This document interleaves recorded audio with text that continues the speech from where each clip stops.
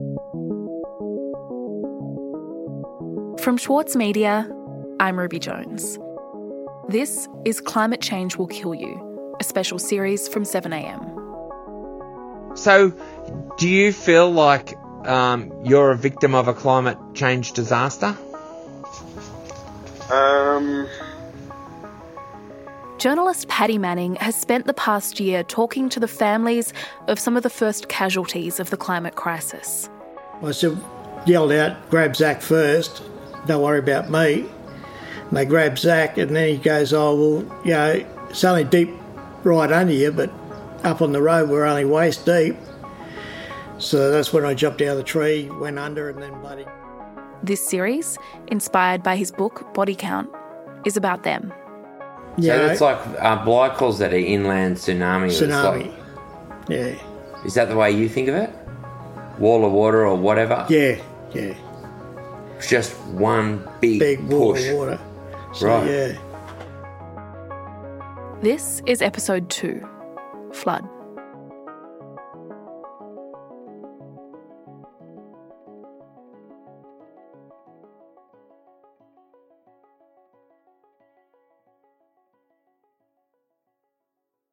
Paddy, we're starting this story in Grantham, which is a small town in rural Queensland. Can you tell me a bit about what it was like when you visited? So it's a town of a few hundred people, about 100 kilometres west of Brisbane. There's a couple of sheds, farm equipment sold out of one. Otherwise, there's the rural fire service, shed up on the hill and houses dotted about the place. But there's no real centre to it. I went past, stopped at the one cafe I could see, the Floating Cafe it's called, for obvious reasons, on the floodplain there, and went inside, and sure enough there's a wall full of clippings from the floods and the aftermath. Pretty sad little display, actually. Let's talk about those floods, Paddy. What was it like in Grantham in 2011 when they hit? Still dotted through the old town site are the haunting reminders of that fateful January afternoon. It had been raining up there for weeks and weeks. The ground in Grantham was sodden. It couldn't absorb any more water. And then after just an intense period of rain, this flash flood started up in Toowoomba and then raced down. There are cars up trees. There's a house in town where people don't know where the house came from. And Swiftwater... 2 hours after the flash flood hit Toowoomba, the wall of water as high as 3 metres hit Grantham. Now in Grantham, it is a scene of utter devastation. As the deadly floodwaters surged through the town, reducing a neighbouring house to rubble and carrying the 3 people who were sheltering there to their deaths. Grantham suffered one of the most incredible floods that Australia had ever seen. It was described by the state's police commissioner as an inland tsunami. And Grantham was completely unprepared. People got individual warnings from friends and relatives that were further up the valley, and that's luck of the draw. A weather gauge at the Helidon Bridge registered an enormous rise in the Lockyer Creek, but the computer system automatically discounted it as inaccurate. By the time the Bureau realised the readings were actually correct, it was too late. With all the access to media, computer, radio, there should have been warning. They couldn't actually give you a definitive answer on something as simple as, well, should I stay or should I go? So Grantham had no warning. And I spoke to Danny Maguire, who survived that flood, and he remembers the moment clearly.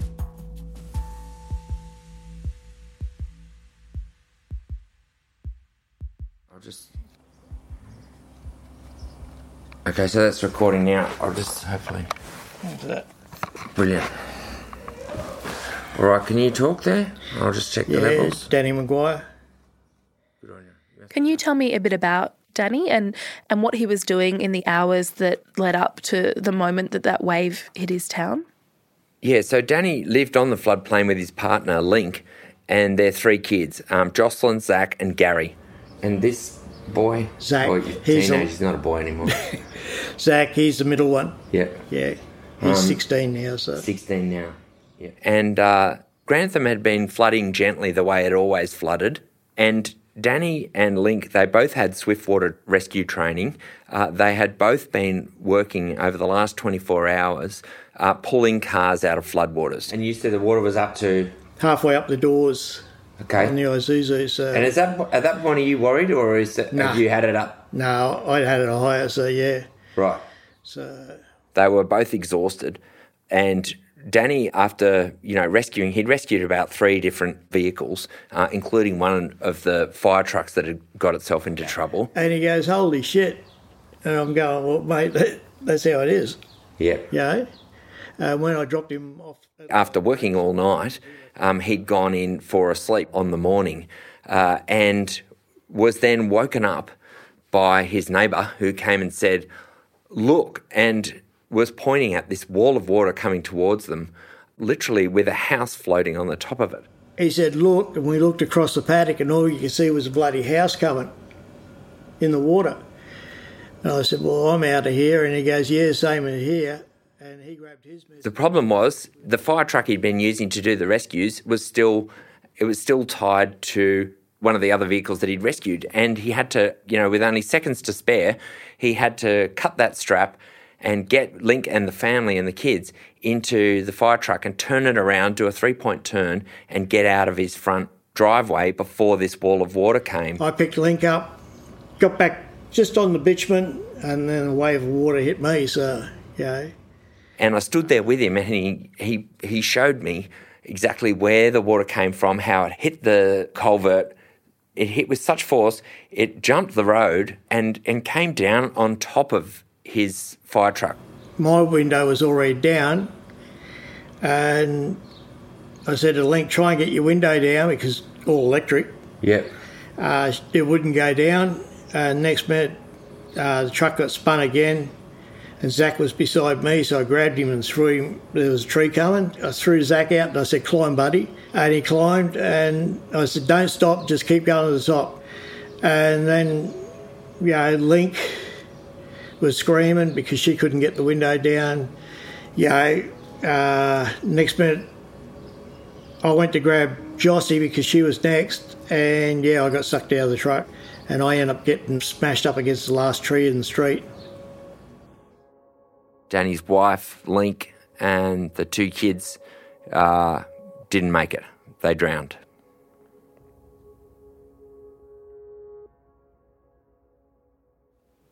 And so what about Zach and Danny? Zach had hung on to the branches of a tree. Like, Danny can't swim either, so they're in separate trees, clinging on for dear life, shouting out to each other. You hear each other? Yeah. Right. And all he kept asking was, "Where's Mum?" and that. And I said, "Mate, I don't know where the truck is." I said, "Hopefully she got out." I wasn't going to tell him different. Yeah. And by now it was late in the evening when they were actually finally rescued by people. There were people walking back along the road with flashlights and told Danny to jump. I said, yelled out, "Grab Zach first. Don't worry about me." And they grabbed Zach, and then he goes, "Oh, well, it's only deep right under you, but up on the road we're only waist deep." So that's when I jumped out of the tree, went under. It's hard to imagine the fear and, the sadness of...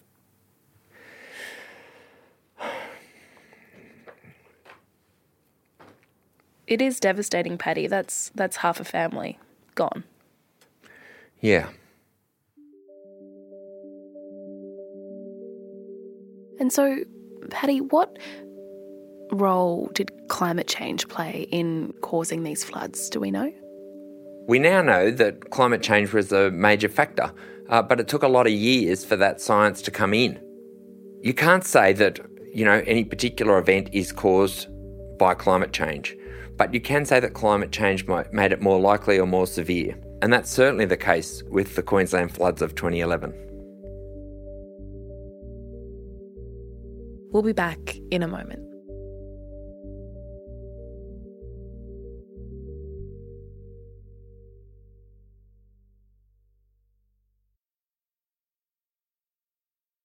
Paddy, after those floods in Queensland, there was a lot of debate about what caused them, and whether climate change really did play a role. Can you tell me about that?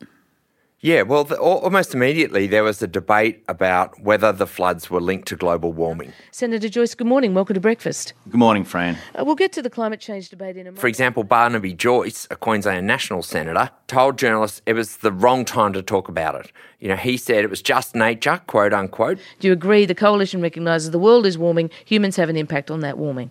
Well, certainly the world is warming, and at some other point, I imagine it'll be cooling. And then the one thing I can assure you, Fran, is it's not staying the same, and it never has and never will. And, the debate would only piss people off who are, right then dealing with the, consequences of the flooding. It's neither going to get warmer nor colder nor stay the same by reason of the actions of Australia. What you can do is do immense damage to your economy. What you definitely will do is make people poorer, and those who are doing it tough will have less money because of basically a frolic that you went on that they never agreed to. Now, all of that, of course, is what the government... On the other hand, economist Ross Garnaut, who was then climate change advisor to the Gillard Labor government, went public saying, "You ain't seen nothing yet." A warming climate does lead to intensification of the sorts of extreme climatic events that we've seen in Queensland. Given the planet had only warmed by 1 degree on average and was on track to warm by somewhere between 3 and 4 degrees. I think that people are wishing to avoid those awful challenges in Queensland will be amongst the people supporting effective action on climate change. So, the climate wars broke out again. It just became another sort of he said, she said argument between politicians and... the voice of scientists, the voice of doctors was not present. Right, but what was the science saying? The thing about science is that careful science takes time, and it was only, a few years later, in late 2015, that researchers felt able to pronounce on whether and to what extent the Queensland floods of 2011 could be attributed to climate change. So a paper in a peer-reviewed journal, Geophysical Research Letters, confirmed that background warming had increased the likelihood of the extreme rainfall that caused the 2011 floods, that dumped so much water it caused the global sea levels to drop by 7 millimetres. And what does Danny, someone who lost most of his family in these floods, think about the role of climate change in this? So what do you think about the role of climate change? Yeah, it's changing, but it's changing back to its old cycles like when I was a kid and that. Well, I think that it is linked to Danny's view that if the climate is changing, it's going back to the way it was when he was a kid. Like everyone's complaining now, this a bad fire season and that. Yeah, it is. But this is how it was when I was 15, 16. Right. Then when you find out... So if you don't believe that the planet is hotting up and that there is going to be an increasing risk of extreme rainfall and therefore flash flooding, then you might be more prepared to build on a floodplain. And that is the case in Grantham, where Danny wants to rebuild the family home, which is a beautiful old Queenslander that sits right where the 2011 flood came racing through, with a wall of water. Whereas the council is saying we need to recognise the risk and build on higher ground. And they've tried, they've got a new subdivision and hundreds of new homes that they're trying to build higher up. But Danny doesn't want to live there. What about Zach?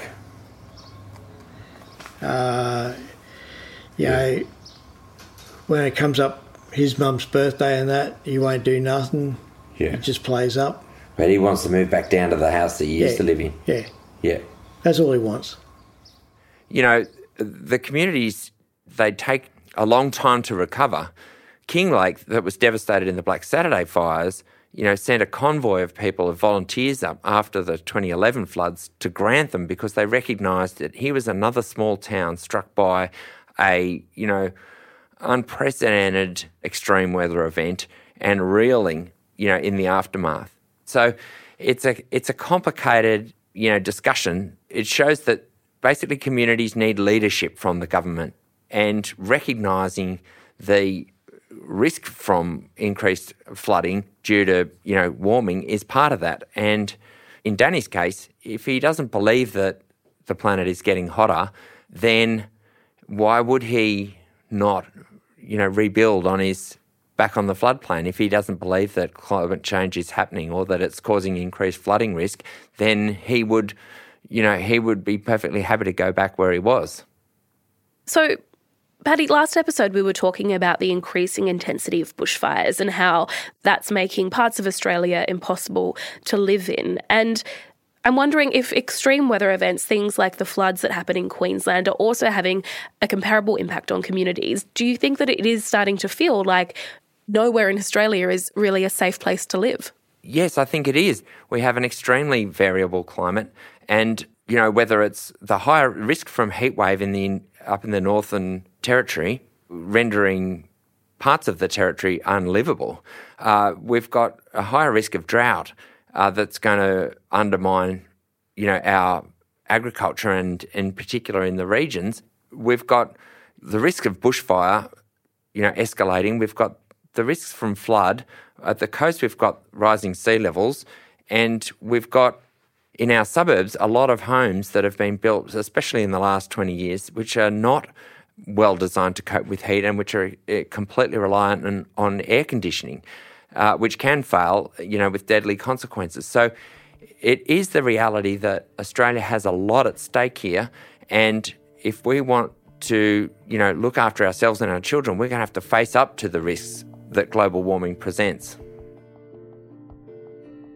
And is the solution to this, as you were alluding to before, is it about leadership, having leadership on this?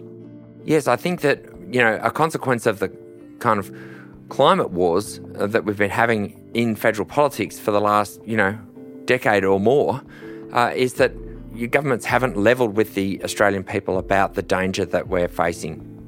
There is a public awareness exercise that needs to happen here, and then we need to rethink the way we plan, build and, design our cities.